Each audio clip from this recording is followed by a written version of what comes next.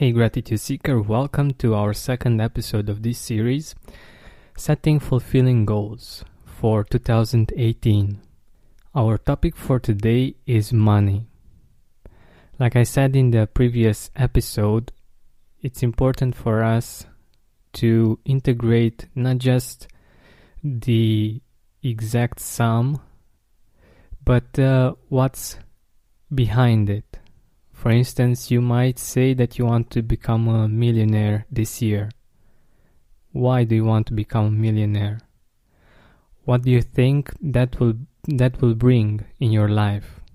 Or you might say that you want to increase your income by, 50% or 100% or something like this. It's important also to know why. Because we as human beings usually are motivated much more by the emotional than the rational. So if you want, let's say, if you want to increase your income, it's important to know why you want that and what you will do with the excess income that you will receive every month. Or like I said, if you want to become a millionaire, why would you like that? Maybe it's because you would like to help your family more, or help with the mortgage, or I don't know what your reasons might be, but it's very important for us to look at that as well, because we might achieve a specific goal, and maybe, for instance, when it comes to money, we earn $1 million, but we also have $999,000 in expenses. And when it comes to the end result, you actually only have $1,000 to spare, and that's not really that much, isn't it? Or you might achieve the goal, have that particular amount of money, and you might need to pay for something that you didn't think about, and like expenses sometimes appear out of nowhere. And even though you would have that particular sum of money, you might still feel unfulfilled, you might still feel unhappy, even though you got the objective, the goal. So think about the 3 main goals that you have for 2018. It may be that you want to earn more money.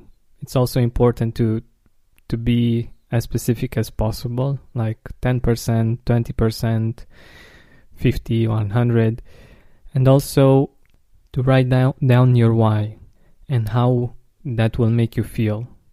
Let's say that I want to earn $5,000 every month as my money, so after tax, the money that I get in my hand each and every month. That's also important to be specific.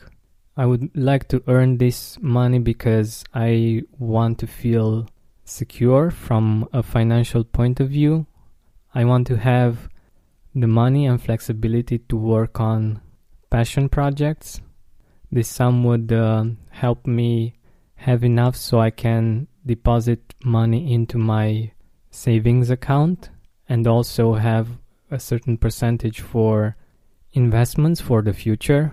So basically the feeling that is behind that sum of money is security, flexibility, freedom. And I'm just giving you an example, a random example, and I hope that this will help you understand how this works and how you can apply it in your own life.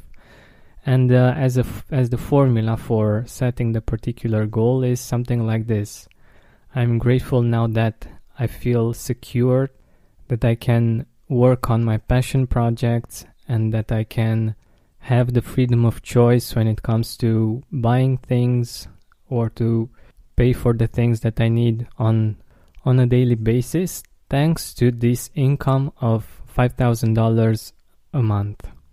So what are your 3 financial goals for 2018? Is it a specific monthly income, a specific increase in pay, a specific donation percentage, a specific investment percentage or sum? Is it a specific sum that you would like to give to your parents, to your grandparents, to your children, to your grandchildren? Write it down and don't forget to ask yourself why. Because you want to have the objective but also have the fuel to make it happen. Thank you so much for listening, and I hope that you will have an amazing day. Oh, and if you really like the episode, I would really appreciate it if you would share it with your family, with your friends, and help them reach fulfilling goals that make sense for their life and that make for a great 2018.